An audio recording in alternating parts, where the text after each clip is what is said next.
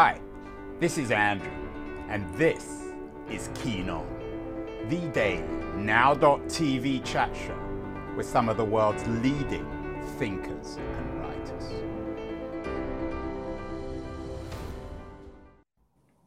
Hello, everybody. It's April the 28th, another Keen On show, another show about conversation. And this show is a conversation about conversation, a kind of meta show. My guest today is co-author of an interesting new book, Leading with Heart, 5 Conversations that Unlock Creativity, Purpose, and Results. His name is Edward Sullivan, and he's just down the road from me in Manhattan, in New York. Edward, you're an executive coach. How did you come to write a book about conversation and the value of conversation? Well, thank you so much for having me. And thanks for the question. Leading with Heart is ultimately an exploration of the conversations that lead to better outcomes in business. As an executive coach, my craft is having conversations and helping people have better conversations. We found in our work with my business partner, John Baird, our combined work over 40 years working at various companies in the C-suite of companies ranging from Apple and Nike to many of the top startups of today, that what's really lacking in the boardroom and in many of the teams that we're working with is quality connected conversation. People know how to give orders, they know how to set a vision, but they don't know how to connect with and motivate their teams. And that's what this book's about. I'm just curious, Edward, before we get into the book, as we speak, there's almost hysteria about Elon Musk's purported acquisition of Twitter, much of which he's been doing on Twitter itself in terms of the conversation. What do you think of Elon Musk as a conversationalist? He seems to be scaring a lot of the people at Twitter. That's interesting. Elon Musk is certainly a lightning rod. I actually saw him speak at TED last week, the day that he announced he intended to buy Twitter. And I find that what he's been able to bring to the world in terms of technology is frankly incredible. And his career is certainly the kind of career that many people are seeking to emulate. People come to us and they say, help me be the next Steve Jobs. Help me be the next Elon Musk. The only problem is some of those like larger than life entrepreneurs built their success on the cult of personality. And that is not frankly sustainable for most businesses. Most businesses require a finer touch and a more thoughtful touch in leadership. Most people who go out and try to be the next Steve Jobs or the next Elon Musk fall flat on their face because people don't want to work with them. Well, even Elon Musk, it seems, sometimes falls flat on his face certainly when it comes to conversation. That's right. You brought up Steve Jobs, of course, another brilliant man who perhaps was not the most gifted conversationalist, enjoyed talking. I'm not sure how good a listener he was. You mentioned that one of your clients was Apple. A lot of people are perplexed with the success of Tim Cook. In your experience, is it because perhaps he's a good conversationalist? And if it's not Cook, who would be your corporate paradigm of a successful conversationalist who has indeed led with heart? Well, that's interesting. More and more we're finding that leaders are starting to lead with heart, because not only does it lead to better business outcomes, overall, on average, it leads to better business outcomes, but also it's what employees are demanding right now. The main reason people are leaving their jobs in the Great Resignation is because they're fleeing from toxic work cultures. They want to feel seen, they want to feel heard, they want to feel respected. And from what I understand, I've never worked personally with Tim Cook. My business partner and co-author John Baird has. He's had a 25-year career advising the senior leaders at Apple and coaching through the succession planning at Apple. And what he has reported to me and what we write about in the book is that Tim Cook is someone who knows how to lead leaders. He knows how to have those conversations. He knows how to connect with people and motivate them from their core drivers. And he knows how to ask what they really need to feel successful. And believe it or not, Steve Jobs was really good at that too. We explore in the book this idea that a successful system needs just a little bit of fear, just a little bit of stress to get people motivated. Early studies in eostress, which is this idea of we need just enough heat in the system to get people activated. There's also been studies around EU fear. There's just a little bit of fear in the system, helps people get up out of their seat, helps them get creative and feel activated. Steve Jobs was great at that. And would you describe, perhaps you might give some other examples of living CEOs who are good conversationalists from the book or from your other experience? Yeah. We opened the book with an exploration of one CEO I've had the privilege of working very closely with over the last 4 years. His name is Dave Heath, and he's the CEO of a direct-to-consumer comfort wear company called Bombas. Now, you might think, a company that makes socks and underwear and T-shirts, how successful could this company be? Frankly, very, very successful. They've built an incredible brand, and they've built an incredible team of close to 300 people here in New York City. And what makes Dave so special is his ability to listen to what people on the team really need, what they need to feel safe, what they need to feel like they belong, and ultimately what they need to feel creative. And it's his ability to connect with people on a one-on-one basis, and through his example, teach people in the organization to lead with that same style that I think has been the secret sauce in their success as a company. Edward, we've done lots of shows about the future of work, the future of the corporation. And one of the things that keeps on coming up, and this is sometimes dealt with critically by authors and commentators and others more sympathetically, is the idea of work as being a spiritual home, particularly in a world, a society where idealism, spirituality, truth, agreement is in scarcity elsewhere, whether in the conventional church, whether in politics, whether in society. Is this an idea that resonates with you, the meaningfulness of work in terms of what people are actually looking for when they come into the physical or metaphorical office? I think that's exactly right. What people are looking for is meaning in their lives, especially coming out of 2 years in the pandemic. We've felt like we haven't really belonged to a team, to a system, to a tribe in a sense. And today, everyone leaving their jobs and looking for new jobs, they're asking the question, not just where can I make more money or where could I get more equity in a new company, but where will I find meaning and purpose in my life? That has been what we've been missing in the workplace. Over the last 20 years, the American workplace became, the bastion of productivity, but not the bastion of meaning, purpose, and belonging.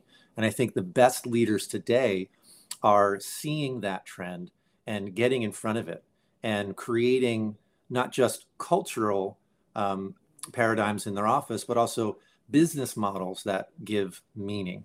So you'll see a lot of companies today, they're B Corps. They are social good organizations. They focus on donating a certain percentage of profits back to communities they serve, or a company like Patagonia, 1% for the planet. Well, you say a company like Patagonia, Ed, but it's always Patagonia that gets brought up. How many Patagonias really are there, or can there be?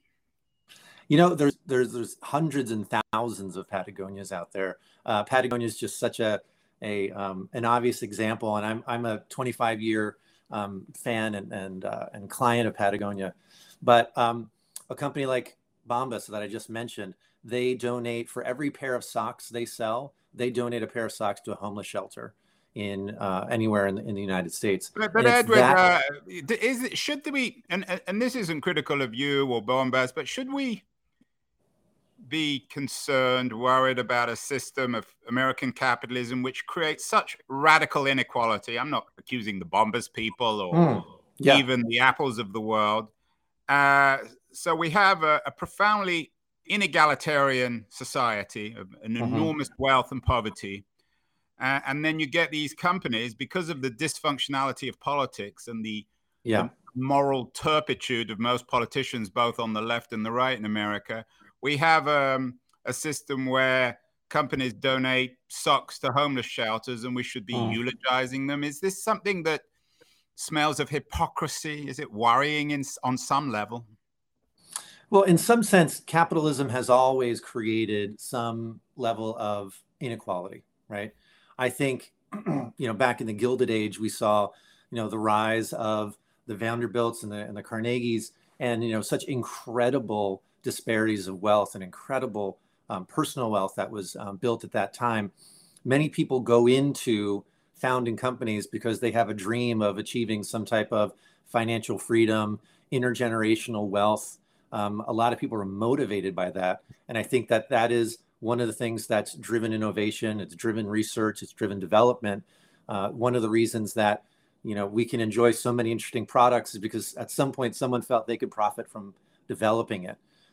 What's really under your question is, what is the responsibility of those individuals who do accumulate wealth in giving back and in creating opportunities for underserved communities?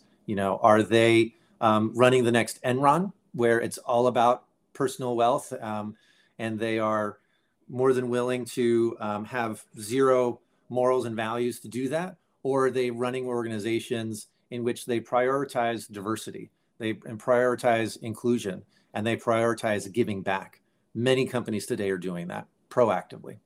It's interesting that you led with diversity and inclusion. There are substantial groups of American citizens who are not particularly enthusiastic about those words. Does that place you politically? Might it be fair to say that there is a left of center, a progressive quality now to many, if not most, American corporations, which is ironic, given the fact that it's always been the left that has been critical of corporate America? That's a really interesting question. I think it's no coincidence that most innovation that's happening in the country right now is on the coasts. 95% of our clients are in New York, San Francisco, and Los Angeles.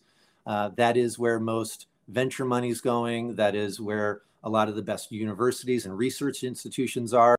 But I think there's a larger conversation here to have about how do we bring that opportunity into the heartland? How do we bring that opportunity back into the Rust Belt even? We're finding many companies are purposefully opening up new headquarters in Nashville, in Columbus, Ohio, in Detroit, just so they can take advantage of the fact that a lot of people in those towns, very smart, very committed individuals, don't have the same opportunities for jobs that the folks on the coast do, and they're creating those opportunities now. It's interesting, Edward. I spent the first part of this week in Europe. I was in Amsterdam and Brussels doing a series of interviews with George Packer, very brilliant Atlantic author, columnist at The Atlantic and author. He has a new book out about 4 Americas. And one of those Americas he calls Real America. And it's the cult of the Sarah Palins and the Donald Trumps. They're searching for... Well, they're not searching for authenticity. Real America thinks they've discovered it. Right. What you're arguing in your book are the need for conversations about authenticity. So it may be reality. So it may be ironic, but both sides of America, both the coastal America and the America of Trump and Palin, they're all looking for the same thing. They're all looking for reality, for authenticity. Is this a potential bridge for the future, do you think? I mean, I would hope so. I think everyone's really looking for the same thing, and everyone thinks that they're approaching it from the right perspective, right? Right. The right and the left, everyone thinks they're right. No one thinks they're wrong. No one thinks they're evil. Everyone thinks they're the good guy in the story. And our hope with this book is to provide business leaders in particular, but really it's a book for anyone, provide them with tools to have those conversations about what do you really need to feel safe and to feel like you can have an honest conversation. What's your baseline? What's your foundation? Do you need to, we even start in the book with, have you gotten enough sleep? Are you eating well? Are you exercising? Are you taking care of yourself? If you're not taking care of yourself, you can't show up authentically to have a real conversation. You might be triggered by fear or by scarcity or something else. We talk about addressing people's fears, right? A lot of people right now, especially in politics, are operating out of a place of fear. If we can address those fundamental fears, move people out of that fear response, that fight, flight, or freeze response they're having, then we can have more honest conversations. But unfortunately, the way the media is working right now, the way the Facebook algorithm is working right now, we're all being delivered messages that are purposefully engineered to trigger us into a fear response. And I think that's one of the big problems. And given the subject and title or subtitle of your book, social media isn't producing conversation. There's a cult of the ideal of conversation and community, but these are echo chambers. People aren't really talking to one another. Are the conversations that you're arguing for in Leading with the Heart, are these top down? Because as you say, they're directed to CEOs and corporate leaders. But are you suggesting that real conversation is a two-way thing? It can't just be articulated from above? Absolutely. This is a book. Originally, it was written for our clients, for the CEOs of major companies and major startups around the country. And as we began writing it, we realized that this toolkit for anyone. Many of our clients, CEOs of companies, will come to us and say, I don't know why, but my marriage is getting better the more I work with you, because they're learning how to have more authentic conversations. They're learning how to show up and ask those questions. You're going to put the marriage therapists out of business, Ed. That's right. But I think you're right. It is a two-way street. I think there is a responsibility of leaders to start some of these conversations, to model that these are the important conversations for us to have. Brene Brown's done a lot of great work around vulnerability in leadership. When the leader sets the emotional standard, everyone else can follow. But it's also a tool that anyone in the company can use. We've also done a lot of shows on gender and female leadership. Mm-hmm. I assume that you're arguing, obviously, you're arguing for diversity in leadership as well.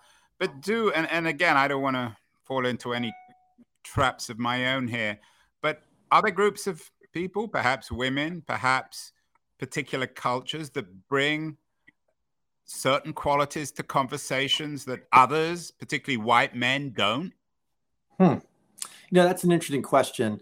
I do find in my work that certain clients, whether they be women, whether they be people from specific parts of the country, people show up with their own preferences for being able to have heart-led conversations. Some people, it just comes very naturally, and it might have to do with their family, it might have to do with their hometown, may have to do with the cultural context in which they were raised. But I think the important message is that everyone can learn to have these conversations if they allow themselves, if they give themselves the permission to be a little bit more vulnerable.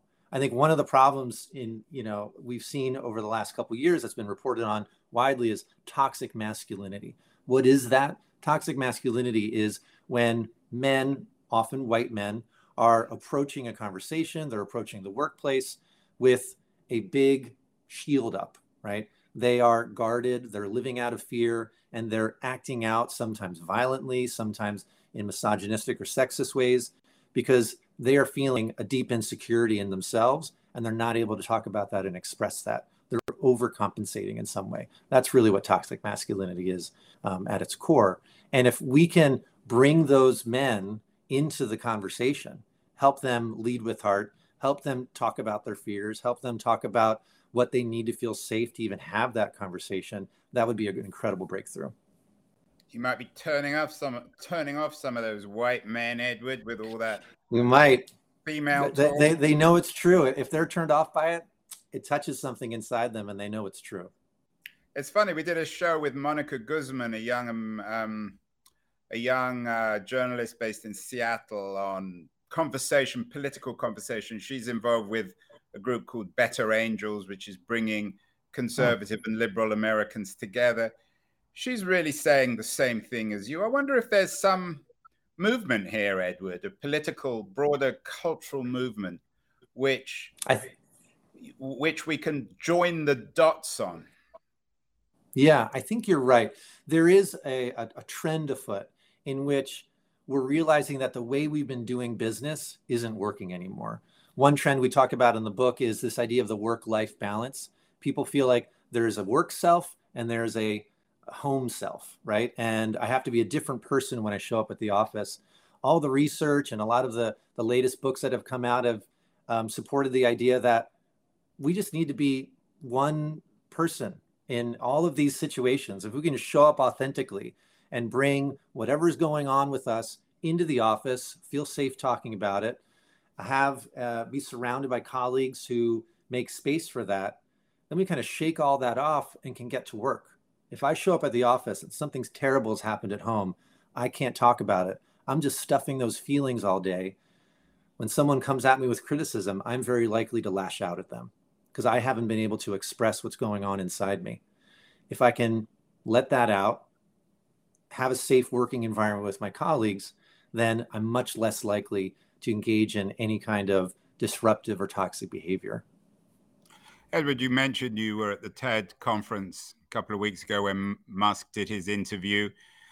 A lot of this is TED Talk. It's the kind of material that's often covered in TED Talks. I don't know how much the tickets are for TED, but they're many thousands of dollars. What would you make of criticisms of this, that it's elites talking to one another, making them feel more virtuous about themselves? Yeah, I think that has been a criticism that's been levied against TED over the years. I do know that over the last few years... Leaving TED, I don't want to turn this into a conversation about TED, but this broader conversation about being authentic, revealing your real feelings, all the rest of it. Oh, that's interesting. As if being authentic and vulnerable is somehow reserved for the elite. I don't know if that's a very valid argument. That you're teaching it to your very wealthy clients. It's the sort of thing that gets discussed at elite events like TED. I always associate the word authenticity with Arianna Huffington.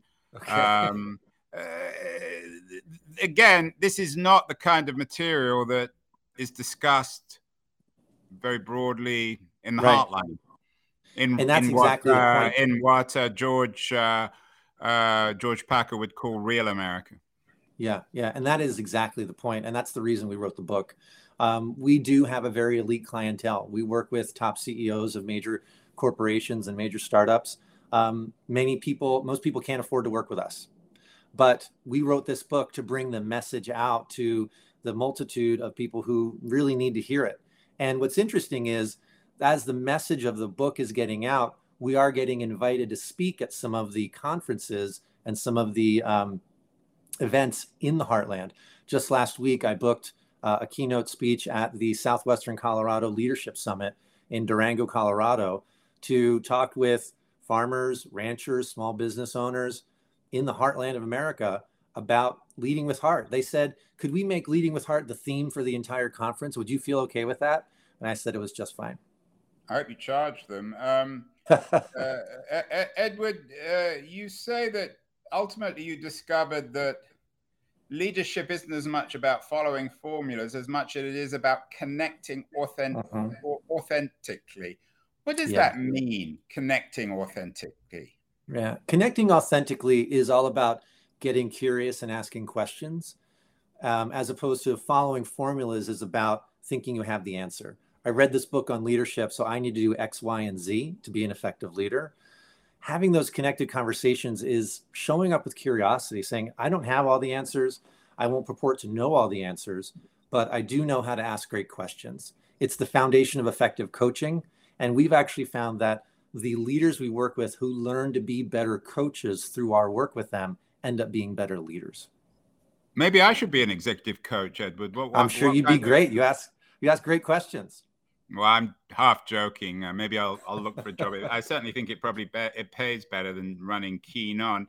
Finally, Edward, you've been very, very good-tempered in terms of some of my questions. I wonder if you might just talk about these 5 conversations very briefly, because you deal with them in the book. What are they? They're 5 different. They're not just subject conversations. They're different kinds of conversations that people need to learn. So perhaps you might briefly go over each of these 5. Happy to. So the 5 conversations that we explore in Leading with Heart are, first, what do you need to feel creative and resourceful? A lot of people never stop to ask, what do I even need to feel finely tuned? You know, you have to tune the instrument before you can play it well. And by addressing what you really need, whether it be to eat well, to stop drinking coffee, to sleep better, maybe you need to feel safe, you need to feel included, you need a little bit more recognition. We also explore environmental needs in terms of, you know what, I can't work in an environment that has artificial light and really buzzy, noisy things. I need to work in a more peaceful environment. That's what makes me feel effective. So people need to get very honest with themselves and with each other about their needs. The second conversation we explore is, what are you afraid of and what fears are holding you back? We find that most in relationships that go sideways at the home and also in the office are from people acting out of fear. They're in a fear response, so they're fighting, they're shutting down, or they're just leaving the room altogether. They're quitting before. It's interesting. We've done a number of shows on fear, on the need to fight fear. John Hagel, a number of other authors. So this is again a fairly common argument. It's an interesting one. Right. But imagine, like, how revolutionary is it for us to be able to have conversations about fear in the workplace? We think that we need to show up and be strong and never let them see you sweat. In our work, we say, no, let them see you sweat. Be very honest about what makes you sweat. Be very honest about it. And other people are more likely to be honest too. People think that they're working with a bunch of sharks, but most people just want to be able to put their guard down and have honest conversations. The third conversation we explore in the book is, what do you really desire? What motivates you? What drives you? And how can those desires potentially derail you? So we explore competition. We explore the desire to have power and influence. We just explore the desire to learn. And each of these has a shadow side. You know, you can take competition too far and become unethical. You can take power and recognition too far and be someone who hoards power. And we explore through stories of a certain number of famous individuals and also our clients how to have those conversations and how to face this idea that we might be derailed if we take our desires too far. And then the fourth and fifth conversations are around our gifts. What gifts do we need? What's going unexpressed? Many times people feel that they're very good at a certain job, when actually there is an underlying gift that could help them explore other roles in the company or other jobs entirely. I learned through a somewhat emotional experience in graduate school that my essential gift is empathy. I can smell people's emotions from across the room. And I learned that through difficult experiences in childhood. Most of us develop our gift as some type of compensation or defense mechanism in childhood. And it's by going in and having those conversations and exploring that we really tap into our gift. You managed to get the E word in, Edward. Empathy. The empathy word. Along with authenticity, that's a word that appears very often in our show. We even did Sherry Turkle has a new autobiography out, The Empathy Diaries. So it's not surprising that you consider your great gift to be empathy. Yeah. Thank you. And the final question we explore is, what is your purpose? Everyone, as you said at the top of the call, people are feeling like there's almost like a dearth of meaning in their life, a dearth of fulfillment. And that's because a spiritual vacuum. Exactly. And that's the culmination of the book. You know, if you don't have your needs met, if you're operating out of fear, if you've derailed yourself with your desires, you're never going to be able to tap into your core purpose. So it's one of the reasons we build up to that question. What kind of conversations do you have with your co-author? I know John Baird was supposed to be on the show. He couldn't make it. Do you ever argue with him? You know, it's funny. We never really argue, but we do have disagreements sometimes. And John is one of those amazing individuals. He's one of the, legendary coaches of Silicon Valley. I'm honored to be able to work with him. He and his former partner bought my company in New York 5 years ago, and we created a joint national coaching organization at that point. And we mainly learn from each other now. And when we do disagree, we talk it out. We have the conversations in the book. Do you ever shout? You don't seem the kind of guy, Edward, to have arguments or get angry. Do you ever shout at anyone? I have sometimes. Yeah. I was raised around a lot of shouting, so I know what that is. I think I have that in my nervous system, but I'm very careful about who I spend time with and the kinds of situations I put myself into, so I don't get triggered into that state. I think everyone has a little bit of shout in them somewhere. Should argument, though, constructive, responsible argument, be part of these conversations? Because after all, we differ in our interests, our ideas, especially at the corporate level. There are very legitimate disagreements on strategy, on focus, on priorities. Yeah, I think, you may have actually gotten an early copy of our book or something, because we do explore constructive conflict as one of the main goals in having these conversations. If I know what triggers you, if I know what you need, if we have built trust, we're able to engage in rigorous, heated debate and still be mates afterwards, right? We can still be colleagues afterwards. It's the organizations that have no conversation, no conflict, or too much conflict. That's the two zones we're trying to get out of. We want to get right in the middle where we have constructive conflict, rigorous debate, and that's where the best ideas and results come from. This is actually very much in keeping with Stephen Covey's new book on trust. I'm sure you're familiar with his work. Edward Sullivan. We didn't argue. We had good conversation, respectful conversation, and you've offered me a job. So I need money, Edward. So perhaps we'll talk after the show. Looking forward to it. In addition to your very interesting new book, Leading with Heart, 5 Conversations that Unlock Creativity, Purpose, and Results. You can't afford John Baird and Edward Sullivan's fees, then it's a good way into this conversation. What else should people be reading, Edward, these days? I'm really enjoying 4,000 Weeks right now, which is an exploration on time management.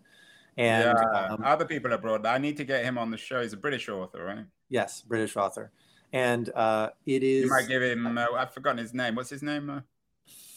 I've got the book upstairs on my bedstand. I wish I knew his name. But the book is incredible because it basically confronts the idea that time is something we should manage, and instead helps us understand that time is something that's constantly flowing. We need to get into the flow of it, and we need to be very purposeful about how we spend our time and what our priorities are, as opposed to trying to cram everything in. That's a big myth, that we can manage our ways out of the hectic pace that we're trying to live. And finally, Edward Sullivan, the co-author of Leading with Heart, one of America's leading corporate coaches who teaches CEOs how to be better, both in moral and in economic and corporate terms. Edward, who runs the world these days? Who's in charge?